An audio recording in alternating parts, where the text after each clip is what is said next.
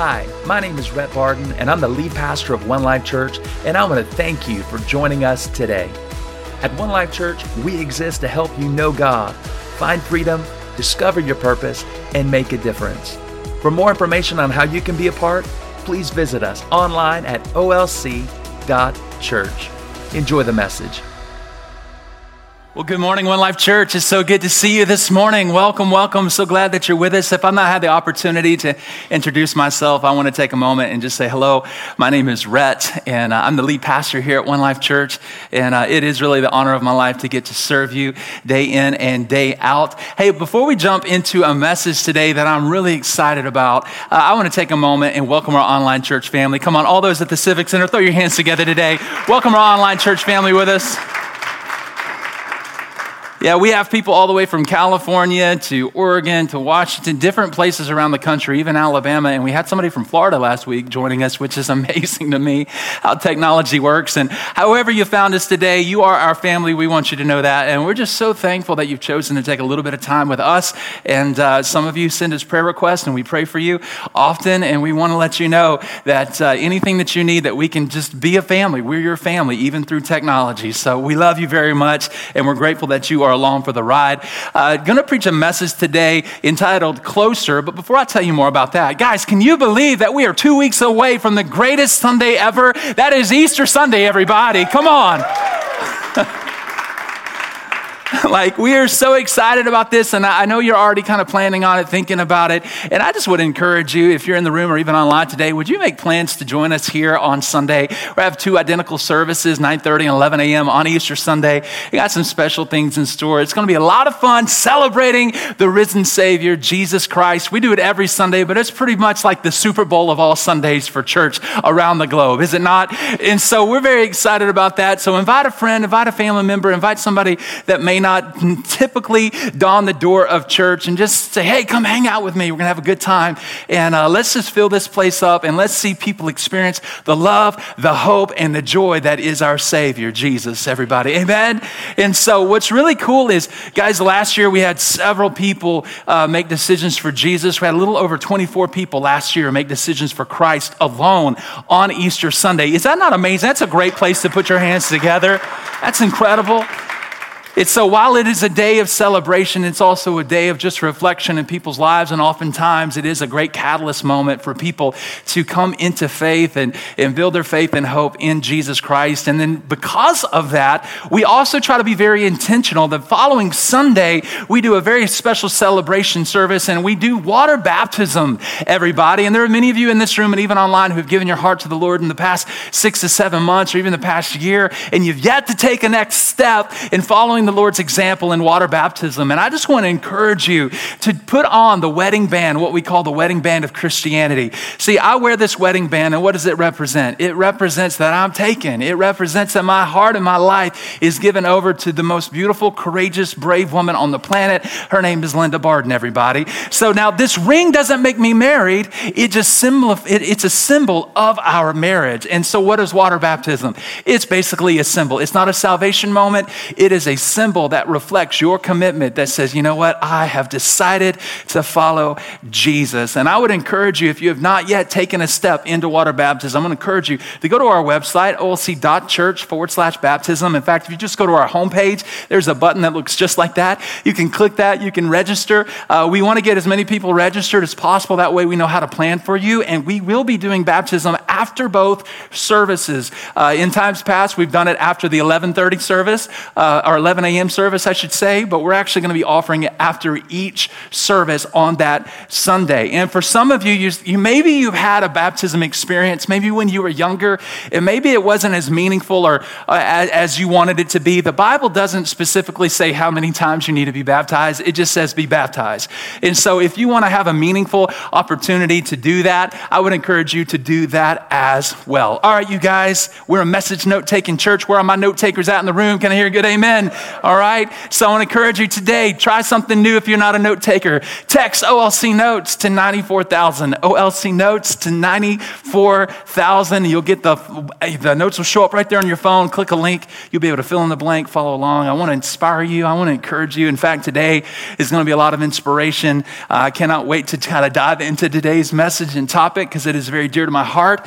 But I don't want to just inspire you. I want you to see God's word for yourself. And it's pretty cool how you can just practically apply God's word throughout your week when you're able to reference your notes. All right, you guys. So today, as I just kind of simply said, today's message is something that radically has changed my life and my perspective ever since I was 16 years old. Today, I'm talking about the power of praise and worship. The power of praise and worship. I'm not getting a lot of amens on the front end, but I promise you by the time this service is over, you're going to be jumping, running the aisles and everything. I'm just kidding. For those who are guests. Some of you with some Pentecostal backgrounds like, yes, finally, this is my service, man. Come on, let's do this, right? And some of you, my Baptist folk, more, Episcopalian, reserved folk who are in the house like, I don't know. I was just starting to like this church, and we'll see after today, right? But many of you may know my testimony if you don't. Born and raised in Birmingham, Alabama at 3 years old. My mom and dad got a divorce, so grew up in kind of a broken home. My dad had custody of me, and so he did the best that he could as a single father. And I was a latchkey kid, any latchkey kids in the house. And so from about 3 to 7, don't know too much, but I would visit my mom's house on the weekends. But when I was 7 years old, my mom ended up taking her life. She died by suicide. And from 7 to 16, I was just kind of all kind of confused, had a lot of trauma in my life. And so I was just trying to find love in all the wrong places. And I looked everywhere that the world would tell you to look, and I couldn't find it until I walked into the doors of a church that was much like One Life Church. And it was not the message that I remember. It wasn't the music that I remember. But what I remember is experiencing something so powerful that my eyes were opened. My life was changed from that point forward. I experienced the presence of the living God. I experienced God, not in some kooky, kind of crazy way. No, I experienced the power of the living God in a very tangible way. And in fact, when I began to experience his presence in a very powerful way in my life, it is what drew me in to wanting to know him. We have 4 things that we do at this church. We want you to know God, find freedom, discover purpose, and make a difference with your life. And what I'm telling you today as a 16-year-old boy, some 29 years ago, it was the presence of God that drew me into a place of wanting to know him in a personal, intimate way. It was the presence of God that drew me into a place of wanting to give my life to him because of the joy, the life, and the hope that I was experiencing. And from that point, it was also the presence of God that drew me into a place of wanting to find freedom from all the hurt, the pain, the guilt, the shame, the bad decisions that I had made up until that point in my life. And God began to do this process of finding freedom in my life, but it was the presence of God that drew me in a process of a day by day living in freedom every day of my life. It was the presence of God that brought me to a place where I began to discover my purpose, where I began to discover the gifts, the talents, the callings, the abilities that I didn't even know that I had. It was the presence of God that ultimately put me in a place that empowered me by his Holy Spirit to make a difference with my life. So if there's one thing, one desire I have as your pastor, as your friend today, speaking to you wherever you are, my one desire isn't to bring a great message, isn't to bring great music, and isn't really to have a great church. All of that is important, but my desire for you is that you experience the power and the presence of the living God. Because it is the power and the presence of the living God that will change your life. It's not curriculum. It's not great teaching. It's not a great church, even as great as all those tools are. It is the presence of God. So the question that I hope maybe many of you are asking in this room today is, well, how do I access that? Like, how do I put myself in a place where I can experience the presence of God? Because I long for that. 2 words. It's in the power of praise and worship. Everybody say praise. Everybody say worship. Say praise and worship. the power is in praise and worship. And so, before I kind of tell you, I do everything I can to make things as practical as possible in our church. But before I dive into the practical, I really want to tell you why praise and worship is important. Like, why is it important? I think that's a great question to ask. Why? Why is it important? Well, if you're taking notes, write this down. Number one, praise and worship is important. Why? Because God loves it. Like, God loves it, man. He's drawn to it. He longs for it. In fact, God loves it so much, he dedicated one book of the Bible, which, by the way, is the longest book of the Bible. It's called the book of Psalms. Psalms is another word for songs. And there's 150 chapters dedicated to praise and worship. And it's found all throughout the Psalms, but one of my favorite is Psalm 150. Look at this, 150, 1 through 6. 3 words I want to reflect on for a moment. Praise the Lord. Everybody say praise. Praise. Some of you are still not feeling it this morning. I want to time out for a second. You know what this word actually means? In the Hebrew, it's the word halal. Halal. It's where we get the word hallelujah. It's where we get this word, hallelujah. So what does halal actually mean? Because maybe most of us only hear this word maybe, at church or especially around Christmas, right? We're singing hallelujah, the hallelujah chorus, right? Well, let's look at the definition. Halal, it means to shine, het, to make a show, to boast, and thus to be clamorously foolish, to rave and to celebrate our God. Come on. Come on, Kool and the gang ain't got nothing on celebrate. God designed this a long time ago, y'all. All right? And by the way, if you're new here, church should be enjoyed, not endured. And I think my hope is today that you begin to see this throughout Scripture. Let's look at the rest of the verse. This is just the first reference to this. Psalm 151 through 6. Again, praise the Lord. Halal, celebrate, right? Celebrate God in his sanctuary. Celebrate him in his mighty heavens. Praise him for his acts of power. Praise him for his surpassing greatness. Praise him with the sounding of the trumpet. Praise him with the harp and lyre. Praise him with the timbrel. And what's the next word? Praise him with a dancing. Come on, y'all. I'm a white boy. All I got is some jump. That's it. Okay, I can't do anything else, all right?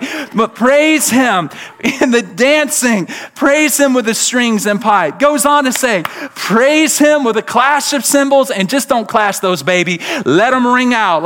Let resounding cymbals ring out. Let everything that has breath, that's you, that's me, that's creation, celebrate and praise the Lord. And if you haven't got the message by now, by 12 times he said it, again he ends with, praise the Lord.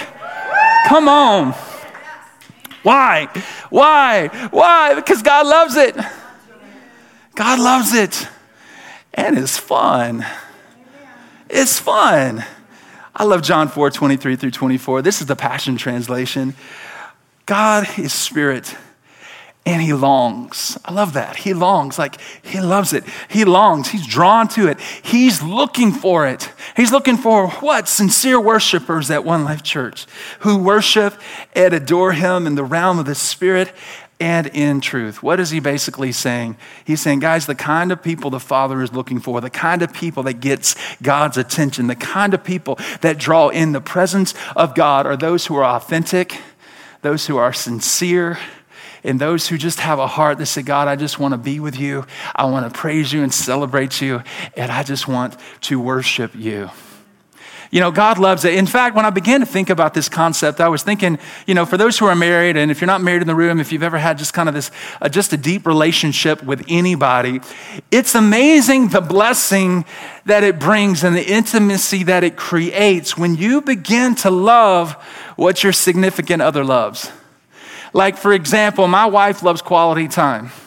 Now, my idea of quality time back, 16 years ago was like going and doing something fun, crazy, hanging out and being together, but not really being together. All right, but my idea, or Linda's idea of quality time is actually sitting down, looking at each other in the eyes and just having a moment where we're talking and I'm listening and I'm reflecting on what she's saying without trying to fix it. Come on, everybody, where are you at? I know I'm not the only one who experiences that in this room. But quality time. And so I've learned it's amazing to me the intimacy that it creates and the blessing it brings in my life when I love what Linda loves. And the same is true in our relationship with God.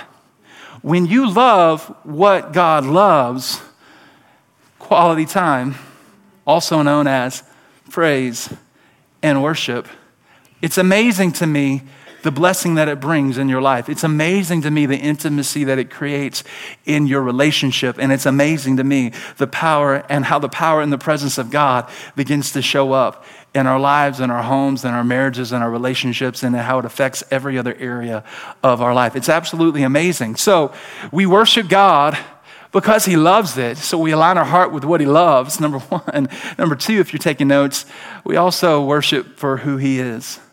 For who he is. And this is so important because I need you to understand that our view of God will determine the type of relationship you will have with God.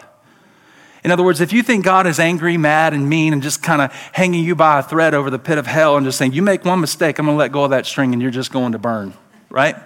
That was my perspective of God for so many years in my life.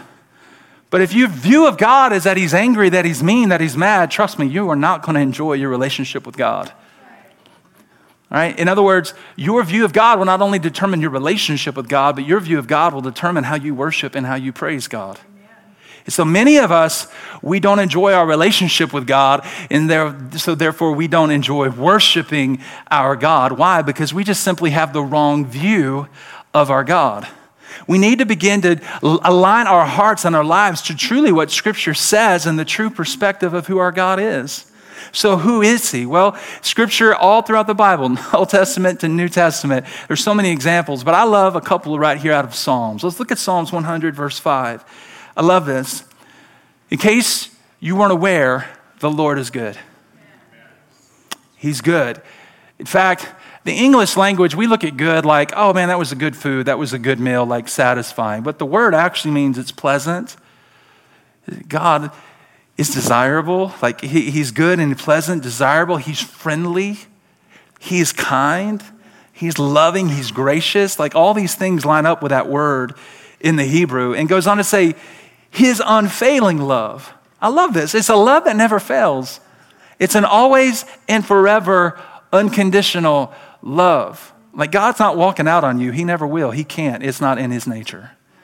He's not only good, but his unfailing love, it continues not just when you're being good on a good day and coming to church on Sunday, right? No, it's forever and it continues forever. I love this. It's limitless. And his faithfulness, like his trustworthiness, is beautiful. Continues to each and every generation. This is amazing. So then what should our response be? Well, I love David's response in Psalm 145, 1 through 2. Look at this. He says, I will exalt you. Look at the action statement. He doesn't say, if things are going well, then maybe I just might be in a good mood and exalt you. No, he says, I will exalt you. Good, bad, and ugly. It doesn't matter. I'm going to make the choice. I will exalt you. My God, my King, despite how I feel, I will celebrate. There's the word. I will praise your name forever and ever. Every day I will praise you and extol your name forever and ever. Why? Look at verse 8 through 9. For the Lord is gracious. The Lord is gracious. I'm just trying to remind you of who he is. He's gracious and he's compassionate. I love that word. In other words, it means he turns his attention toward you and toward me. And look, he's slow to anger. He's slow to anger. And he's rich in love. Why? Because he is love. He's the true definition of love. And here it is again. He's good to all. And he has compassion on all he has made. Verse 13. For the Lord is trustworthy in all that he promises. And he's faithful in all that he does. And because of this, Psalm 145 verse 21. I will praise the Lord. I will exalt my God. And by the way, may everyone bless his holy name forever and ever. Amen. Amen. We praise him. We worship him, not only because he loves it, but we praise him for who he is. And then number 3, we also praise him and we worship him for what he's done. For what he's done. And I'm just going to say, when I begin to understand and reflect on all that God has done for my life, I can't help but praise him. I can't help but rejoice. I can't help but exalt him every time I look back at the faithfulness of God in every season of my life. Psalm 103, 1-5, David says, let all that I am praise the Lord. Like with my whole heart, like let nothing not in me, like everything that I am, my breath, my soul, my emotions, everything, my whole heart, like every thought is going to praise God. I will praise his holy name and let all that I am, again, I am, praise the Lord. And here's the key, may I never forget. And oftentimes we forget, don't we? But may I never forget the good things he does for me. So then here's the question, then what has he done for you? Well, I know for many of us, our journey has looked different, but I would guarantee there are some similarities. And let's look at what David says. Here it is. He forgives me of all my sins. Now, let's just resonate there for a minute. If God never did another thing for you and me, he's done enough by forgiving us of our sins, hasn't he? I know oftentimes in this American westernized culture, it's more like, gimme, gimme, my name is Jimmy, I want more, more, more. Bless me, Lord, right? And God does want to bless you so that you can be a blessing. But honestly, like whether or not he ever did that again, he's done enough through the blood of his son, Jesus, on a cross to die, to rise again, to ascend to heaven, to pay a price, and to pay for you and I's sin, to bring us into a relationship with him so that we have an eternity forever in heaven. Come on, right? This is enough. But it doesn't just stop there. I mean, God, this is our God. Because, he could have just stopped there. No, but look, he forgives us of our sin, but he also heals all my diseases. Notice the word all. Now, whether you believe this or not, it doesn't change the truth that he heals all your diseases. Now, it may be this side of heaven or it may be the other side of heaven, but at the end of the day, God is divine, he is sovereign, and he heals not just some, but he heals all diseases. Physically, mentally, emotionally, he heals all. And he redeems us. Come on. He claims me from death. He sets me free from death.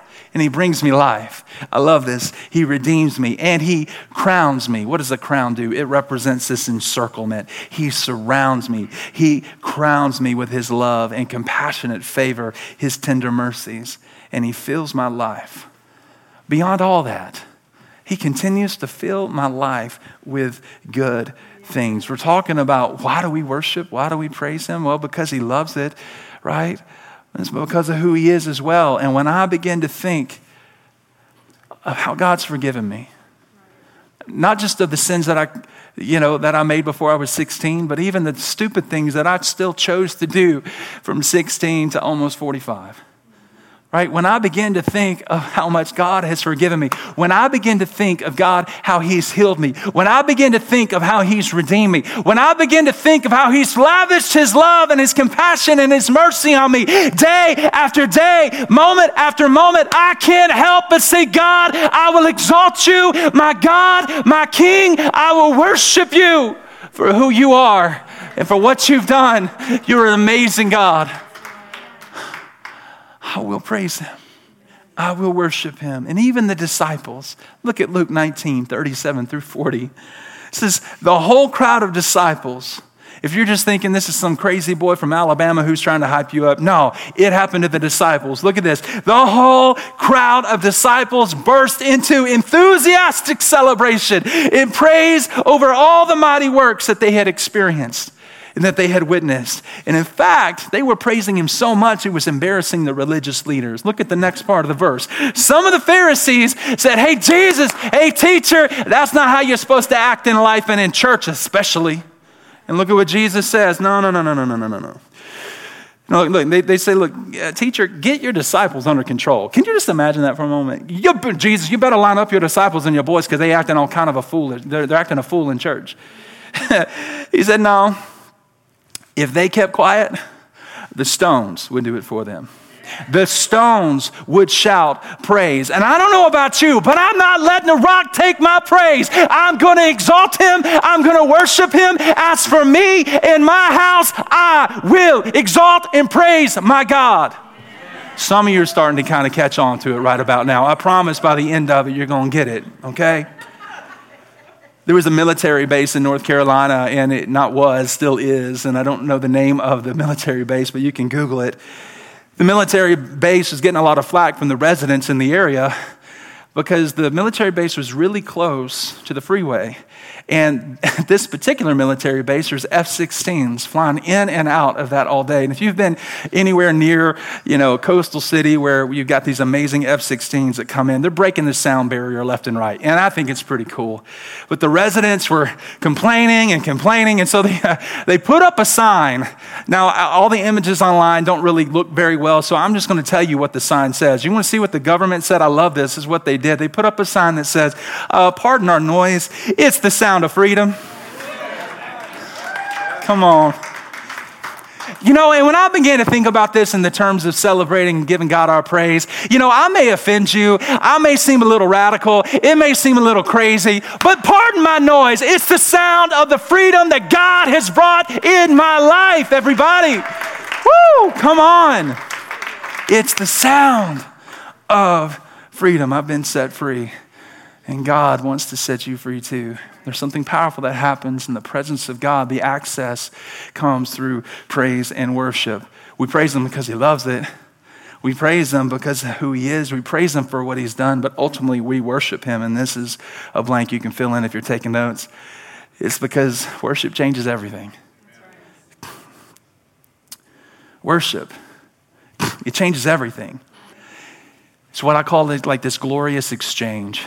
Some of you experienced it this morning in worship. Like the first song you came in going, okay, it's a little bit here, Like it seemed like your problems were like this big. It's like all you could see was the hurt, the pain, the job, the coworker, the mess, the stress in your marriage, the bad report from the doctor, whatever it might be. It just seemed so big. And then it just seemed like God was just off in the distance. But then all of a sudden you just began to reflect on the words that you were seeing on the screen, and you began to lift your heart and begin to praise and begin to exalt, and all of a sudden these problems, something started to shift. This glorious exchange started happening. All of a sudden the presence of God just started to kind of come in a new way, and all of a sudden now your problems seem so big, but now all of a sudden they seem to pale in comparison to the greatness, to the majesty, to the holiness, to the exalted God, the creator of the heavens and the earth. And when you begin to see from his perspective of how much bigger he is compared to that problem, all of a sudden it's like, you know what? I know I got some things going on. But, they pale in comparison to the greatness of my God. Something powerful. It changes everything. Your problems don't just vanish. They're still there, but your perspective to it changes. All of a sudden now you're empowered with something that says, I know I'm going through some things, but God is greater. Because greater is he that's in me than he that's in this world. And I may have forgotten it, but praise has reset me. Worship has reset me to refocus my mind, my heart, my soul, and my emotions back on really what is most important. And if you don't believe that can happen, just try it. Let's try it. Because I could tell you this all day, but until you actually do it in your own life, you won't experience it. But try it. And by the way, when you worship, your enemy who has assignment on your life to steal, kill, and destroy, he has to take a back seat. Like it's not an option for him. It's not a maybe. No, it's he has to flee. He has to take a back seat. Look at this, Psalm 18:3. David said, I called on the Lord who is worthy of praise. And when I called on the Lord and the presence of God showed up, he saved me from my enemies. He saved me. Some of you have been overwhelmed by the enemy for way too long, and I'm just saying it's time to pick up the weapon of warfare that God has given you, and that is your mouth, that is your breath, that is your praise, and that is your worship. And it's time for you to say, as for me and my house, I know I've said yes to some other things for a little while, but no, as of today, as for me and my house, I will worship the Lord. And if you're married in this room, men, it starts with you. I just want to encourage you, men, it's time to rise up. And it's time to take a step and begin to praise and begin to worship and allow your family to see it. Because not only will it change your life, but it will change your whole family tree. It'll change your kids. It'll change the atmosphere in your home. Why? Because it's God's presence showing up on the scene. And when God's presence shows up, it not only changes you, but it changes everything. This is good preaching. Yeah, you may not be getting anything out of it, but it sure is blessing me. So I'm preaching to myself this morning, okay? So I get the question asked a lot, Pastor Rhett, really, what's the difference between praise and worship? Like, I thought they're kind of the same. And some people are like, well, the praise songs like the fast songs, and like the worship songs and the slow songs. And, while that can be true, it's not necessarily true all the time. Because what differentiates praise and worship is just this approach. And I'll get into it here. And by the way, music, I just want to let you know, music isn't worship. Now, music can be a tool or a system that allows you to connect with God, but really worship is simply a heart that connects to God, right? It's a heart that connects to God. And so the reason we have praise and the reason we have worship, and I'm going to help differentiate the two, is because there's a protocol to God's presence. It's important for you to understand that there's an approach that God loves. Now, God's always available. He's here, but there's an approach that he likes, right? And look at this. Psalm 100, verse 4. It says, enter. In other words, begin the procession into his presence with thanksgiving. Like with a heart that is just thankful. Enter his courts with, there's the word, celebration. Come on, come in and praise, celebrate, rave, boast, act clamorously foolish if you have to. Just give God the best, exalt him, honor him, just have fun and give thanks to him and praise him. And so praise, if you're defining it, the best way I can say is kind of horizontal. It's like this, hey guys, our God is awesome. Hey man, God is so cool. He's so amazing. Like it's just kind of like right here, it's like horizontal. Like oftentimes our first songs in praise and worship on our services are kind of like, hey, look at what God has done and let's come together and let's just worship him. Like let's exalt him. Let's just talk about how all the great things he's done. It's encouraging. Well, look at the rest. Psalm 95, 1-2. And then it says, come, let us sing for joy to the Lord. Let us shout aloud to the rock of our salvation. Let us come before him with thanksgiving and we extol him. And if we've got the ability to do it with music and song. So we enter with singing, we enter with shouting, we enter with a celebration. But then 4 verses later, look at this, it kind of changes into worship. Psalm 95 verse 6. Come, let us bow down in worship. Let us kneel before the Lord our Maker. Now it goes from this horizontal, like our God is awesome, to what I call vertical. God, you are awesome. It becomes intimate. It becomes personal. It becomes, God, you are holy in my life. You are amazing to me. So talking about praise and worship, there is order, there is a protocol to entering into the presence of God and to experiencing his presence. In fact, this is what Jesus said in John 4:23. Again, we read this earlier out of the Passion Translation, but look at the New Living. It says again, guys, the time is coming indeed. It's here now. Now is the time when true worshipers will worship the Father in spirit and in truth. For the Father is looking for those who will worship him that way. God is simply looking for people who will be passionate, who will be authentic, sincere, and just have a heart that says, God, I'm here for you. I love you, and you're just so wonderful to me. God loves it. God longs for it. And ultimately, God blesses it. And I've experienced this for 28 years, almost 29 years of walking in a relationship with God. I've been through a lot of hell in my life, everybody. My life is not super official and polished. I gave my heart to the Lord at 16, but then a few years later, one of my spiritual fathers and mothers in my faith died of a horrific car crash. They both died. I had to walk through that tragic. I went through a couple years later after that in my really early 20s. Many of you know the story. If not, I preached it in other messages. But, I got married at a young age and then went through a horrible divorce with a woman that I was married to, ended up cheating on me over and over and over again. And so I went through that traumatic experience. And the one variable that helped me through every moment in my life was what I'm teaching you today. Not only just because God loves it, but because I was in places that I could not take a next breath without experiencing something supernatural to give me the sustainability to take another step and to go another day. Because then I experienced what it was like to be over $200,000 in debt and almost have to file bankruptcy. Had to walk that road of 17 years of having to pay things off and out of debt. By the grace of the Lord, I'm debt-free today, me and my wife now. And so walking through that, I've walked roads of losing what it's like to walk into your office and then the owner of the company flying on his private jet and say, hey, we're shutting down the company and you need to go file for unemployment. Your check's in the mail, and you never saw that check in the mail. And have to walk that road. I've walked the road of being fired and let go from, organizations that I really loved and thought God was all about and using in my life. So what I'm telling you today, this idea of praise and worship and experiencing the presence of God is the key factor in my life that has grown me, sustained me, and allowed me to take the steps that I have and that allow me the opportunity to stand here today. It's the presence of God. It's what changes your heart. It's what changes your life. It's the presence of God that brings breath into your lungs, that helps you walk whatever you're going through. And although I've been through those hellish seasons in the valleys of my life, I've also had incredible mountaintops. And I wish I could go into those today. But the reason I mention even a few of those to you is so you know that the key in my life, I'm just preaching to you something that I've lived. I haven't got it right all the time.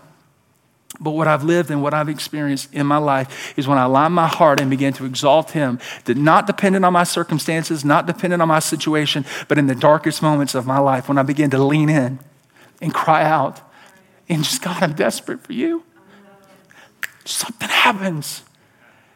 It's not a message. It's not a moment. It's not a service. It's not community. It's something happens and I can't explain it. My hope is at the end of this service that maybe we can have a time together where we can experience this together. So how do you apply this? How do you live this out? What does it look like in your life? Well, I could give you so many different ways. I'm going to give you two. Number one, write this down. You just got to get to the place where you praise God and celebrate him with all that I am. This little patty cake golf clap for Jesus, there's nothing wrong with that if that's where you are in a season, but I guarantee you go to the club on Friday night, you ain't patty caking in the club. Or let me bring it to you. You watching the Super Bowl, I promise you, when your team scores a touchdown, you're like, oh man, look at that. LA Rams scored a touchdown. I can't believe that. Amazing.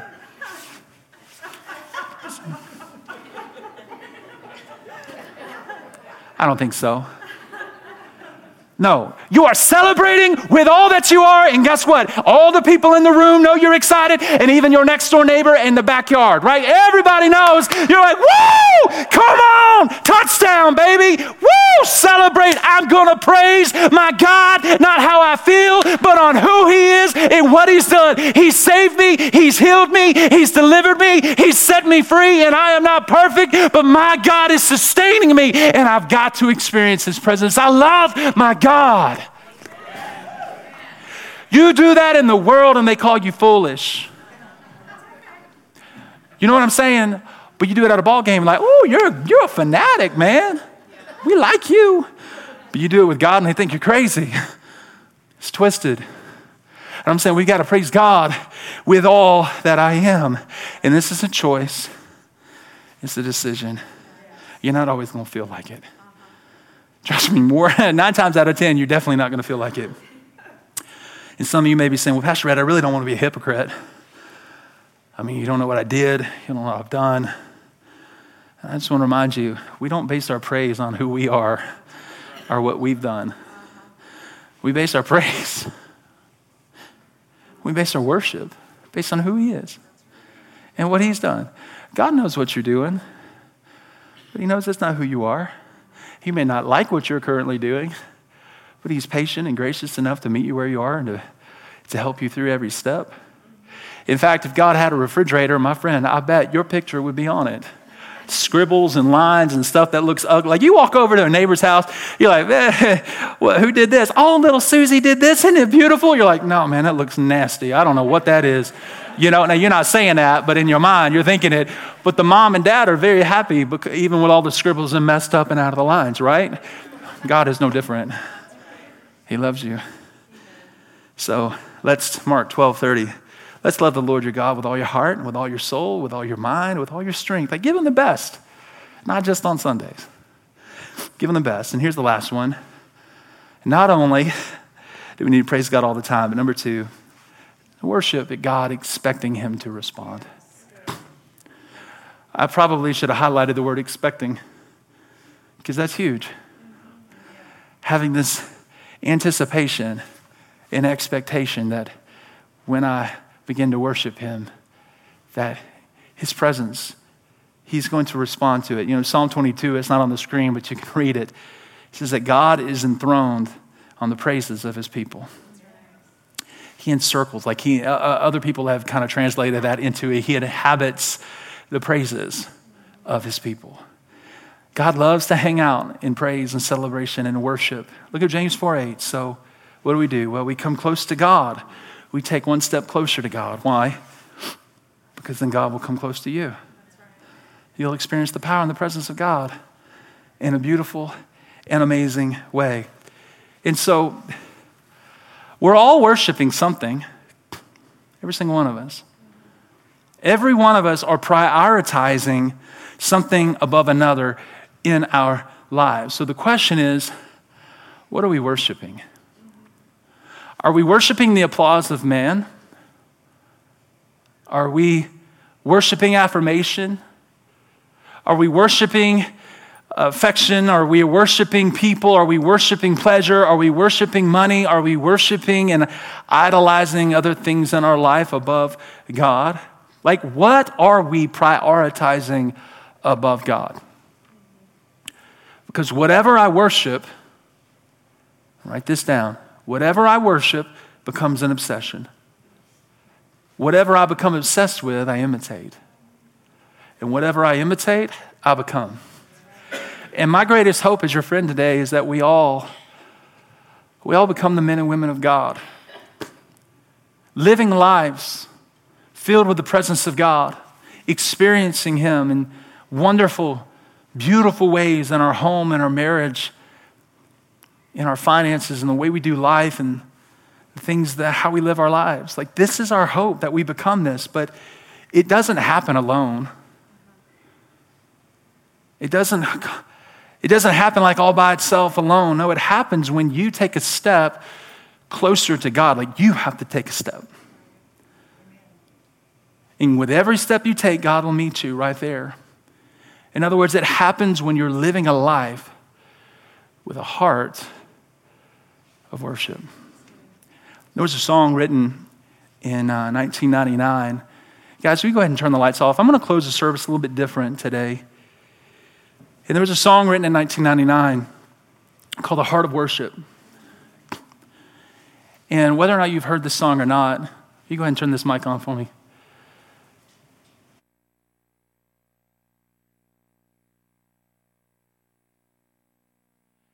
Matt, thank you, bud.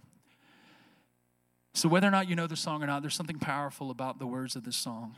In fact, I wasn't planning on doing this today. My wife and I were just talking last night. And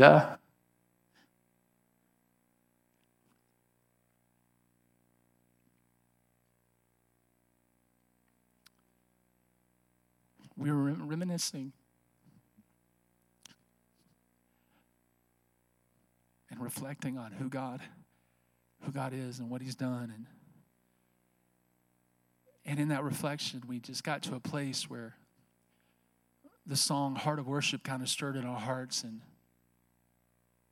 Linda asked me to go play it on the piano in our house. And when I did, I just began to experience what I'm teaching you today. And whether or not you know how to play a piano or not, it's not the point. But what I want us to do as a family in this moment is I want us to reflect on who God is, what he's done. I want us to come back to the place where it really is all about a heart of worship. And whatever your posture is of worship, if you want to stand, if you want to kneel, if you just want to just sit in your chair, that's fine. But I want to do my best to lead this song with us together and you to join in and to experience everything that I'm talking about today.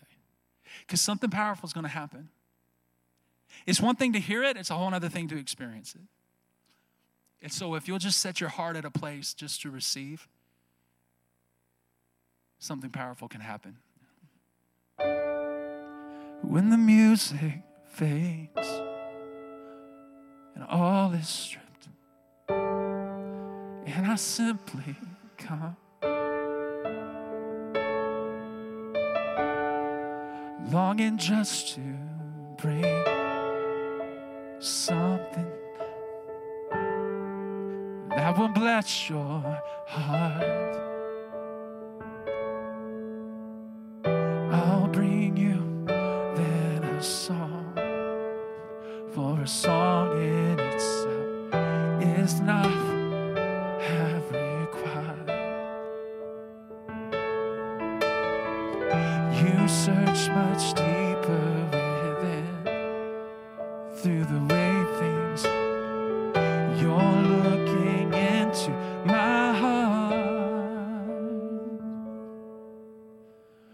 I'm coming back to the heart of worship, when it's all about you.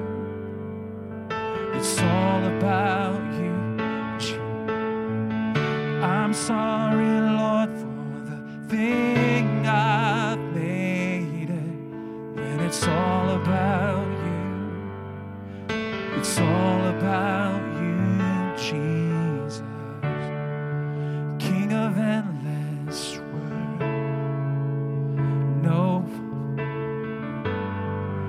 how much you deserve. Though I'm weak and poor, all I have is yours. Every single breath. Come on, tell him, I'll bring you more. I'll bring you more than a song, for a song in it is not what you have required. You search much deeper within, through the way things are. You're looking into my heart. I'm coming back to the heart of worship, and it's all about you. It's all about you, Jesus. I'm sorry, Lord, for the thing I've made it, when it's all about you. When it's all about you, Jesus. I'm coming back to the heart of worship, and it's all about you. It's all about you, Jesus. I'm sorry, Lord, for made it, and it's all about you, and it's all about you. When it's all about you, it's all about you, Jesus. When it's all about you, it's all about you, Jesus.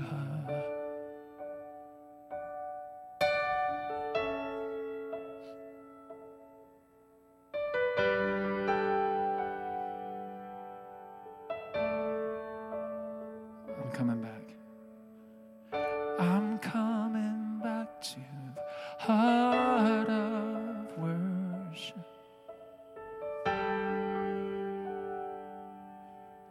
It's all about you, Jesus.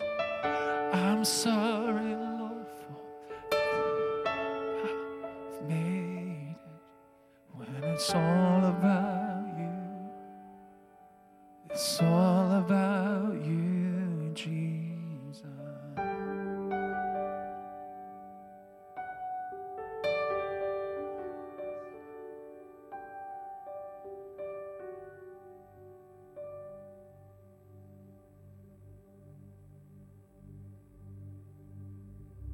We love you. We thank you for your presence in this room today. It's your presence. It changes our hearts and our lives. We recognize that, God. And we repent for making it anything else. We repent for having things in the way of prioritizing you. Today we put you first. We need you. We long for you. We love you. No, I just want to encourage you to remain in this attitude of worship. I'd ask you to sit down if you're standing.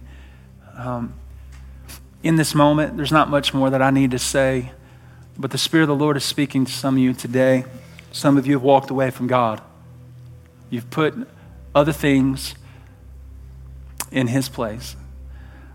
You're a great person, and you love God, but the truth is you've walked away, and your relationship isn't what it used to be. And today, God's calling you back to that place. For some of you in this room, or even online, you've never given your heart to Christ. You've never come into the relationship with God. You've never really taken the next step to just surrender your life and your control to Him. So that would be my encouragement to you today, is to take that step. And wherever you are on your journey, I just want to pray for you. And I want to lead you in a prayer of coming back home, coming back to the place of worship, coming into this relationship with God through His Son, Jesus Christ. Because Jesus died to pay a price to remove the sin and the separation that sin has caused between you and God. Because of the beauty of Christ, the barrier has been removed. And when that barrier is removed, that relationship is restored, and the beauty of His presence becomes alive in your life. And so whether you've walked away or whether you're coming home for the very first time, I would encourage you to say a prayer like this. In fact, we're a family. Families pray together. I'm not going to call you down front. I'm not going to embarrass you in any way, but if you're here today and like to say that prayer for the first time or the first time in a long time, would you just repeat this with me? Everybody pray. Just say, God, I'm sorry. Please forgive me of my sins. I repent. I turn back to you. I believe that Jesus Christ is the Son of God. And I put my faith and my trust in His resurrection power to bring me into a relationship with you today. I surrender my life because you surrendered your life for me. Forgive me. Change me. Come live on the inside of me. Help me by the power of your Holy Spirit to live this out every day. In Jesus' name. And everybody said amen. Amen. Can we put our hands together today and celebrate with those who may have said that prayer for the first time? I'm proud of you, church. Hey, as we close our service, our team's going to be...